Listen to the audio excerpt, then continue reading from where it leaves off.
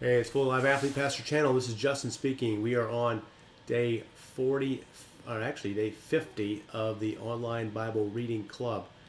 Day 50, that's quite an accomplishment. 50 days of reading the Bible in this year, and we are on Leviticus 25 today. It's a long chapter about some very interesting content. In the New Testament, we are in Mark chapter 1, 23 through 45, as we go to our second installment of the action gospel of the four gospels. So as you look at Leviticus 25, Leviticus 25 is centering on rest. And as a fully live athlete pastor, I am a personal trainer and a pastor. One thing that is often overlooked in fitness and health is the importance of rest. You can break down your muscles in the gym, and they do not actually get bigger or stronger or healthier when you're doing the work in the gym, but they increase in strength and size and everything else that you care about, and you reach your goals as they rest and recover. Often it's good counsel to not train the same muscle day after day, but to break them up and use them on different days.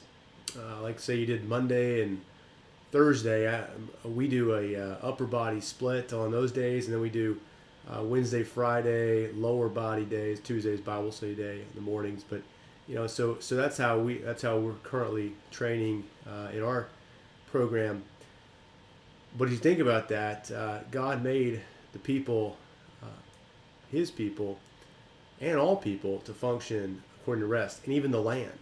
You see the first text in 25 is it talks about the land personified. It needs to rest, and so they would work for 6 years, just like they'd work for 6 days in the week, and then agriculturally they would let the land rest for a year, and that was good for the soil, right?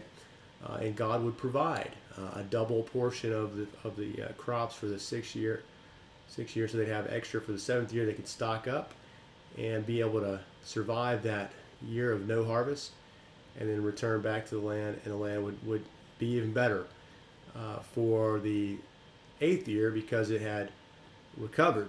And that's how our bodies function. That's how God's world function.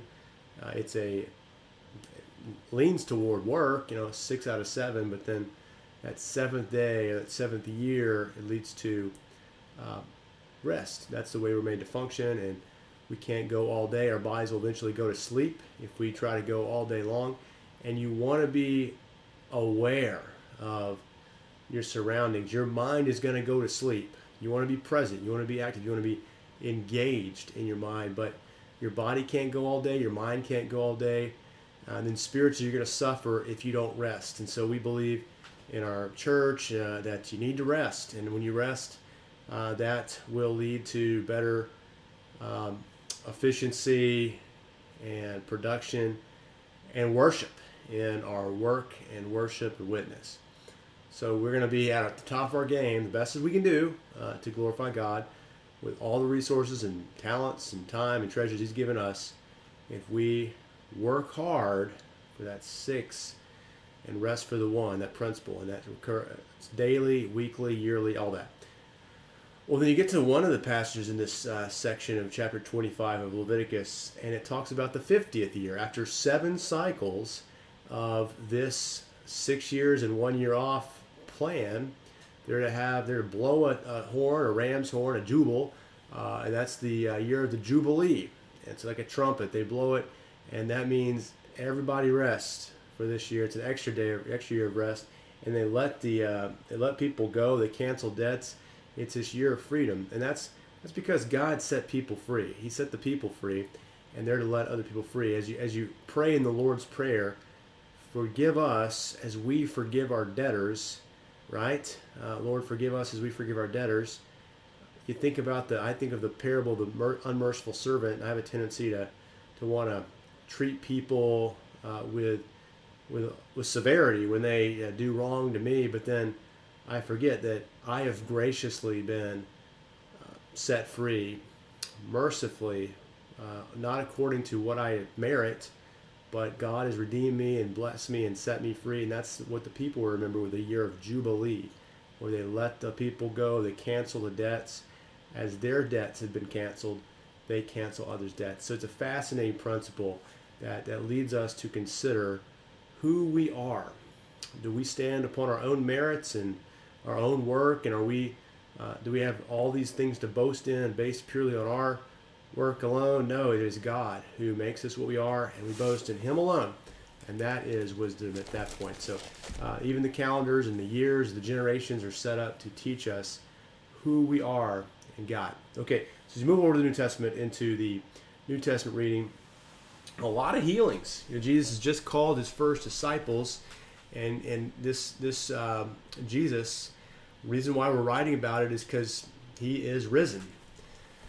Mark, feel compelled to write. Mark is primarily writing the preaching and the message and the story of Jesus, His life, death, resurrection, His teachings, from the perspective and preaching of Peter, who was one of the first disciples called. We saw in the last chapter, last section.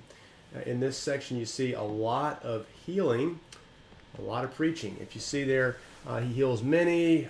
He's healing a man with an unclean spirit, a leper.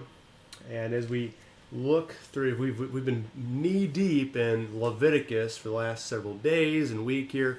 And as you think about the uncleanness, the being barred from the presence of God, we can't approach God. This is a key point. We cannot approach God, so we had to go outside the camp when we get unclean, and we have to go through purification. It's a lengthy process. A woman gives birth, and boy, girl, it's like there's a process of getting cleansed. There's a menstrual cycle. If you touch a dead body, you touch the wrong kind of animals, and you get unclean just through normal life activities. And when we sin, you got to go through purification. There's holiness, and then there's sin and uncleanness, and we can't approach God, or we will, as Nadab and Abihu in Leviticus 10, be consumed by the fire of the Lord. Well, here comes the gospel. This is good news. Jesus, God, doesn't stand at a distance from us and forbid us from approaching Him. But no. He comes and approaches us. He doesn't separate Himself from the unclean, but He goes and touches the unclean in order to make them clean. And that is a great picture of the gospel. That when Jesus is taking the people and not only declaring them clean, but healing them, that is a picture of our ultimate destiny with the Lord, that we will be unclean and healed and dwelling with Him in safety and fellowship. As you consider that, consider this, that this is, again, a picture of how God relates to us. He comes to us, He takes on flesh, and He takes on our sin even. He bears our sin on the cross that we might put on His righteousness. He touches us and puts on our sin. He dwells amongst us and takes on the sin so we can be clean and brought into communion with God again, and our sins can be forgiven. So that, my friends, is the gospel. I hope that's helpful to you as you're reading through it. See the connections between Leviticus and our status with God, and how God in Christ brings us a new status, a status of not only cleanness, but righteousness. We have all the confidence in the world, as Hebrews tells us, to approach the throne of grace with boldness and confidence because of our great high priest who takes on our curse and our sin, that we may become righteous. So that's the deal. By faith, you can become righteous through Jesus alone, His death and resurrection. With that said, wrap up today. If you're watching this far, like it, comment, leave some questions. Love to interact. We'll be on day 51, but hey, it's day 50. How appropriate that we talk about the year of Jubilee and the 50th year in the history of Israel there. Take care. See you soon.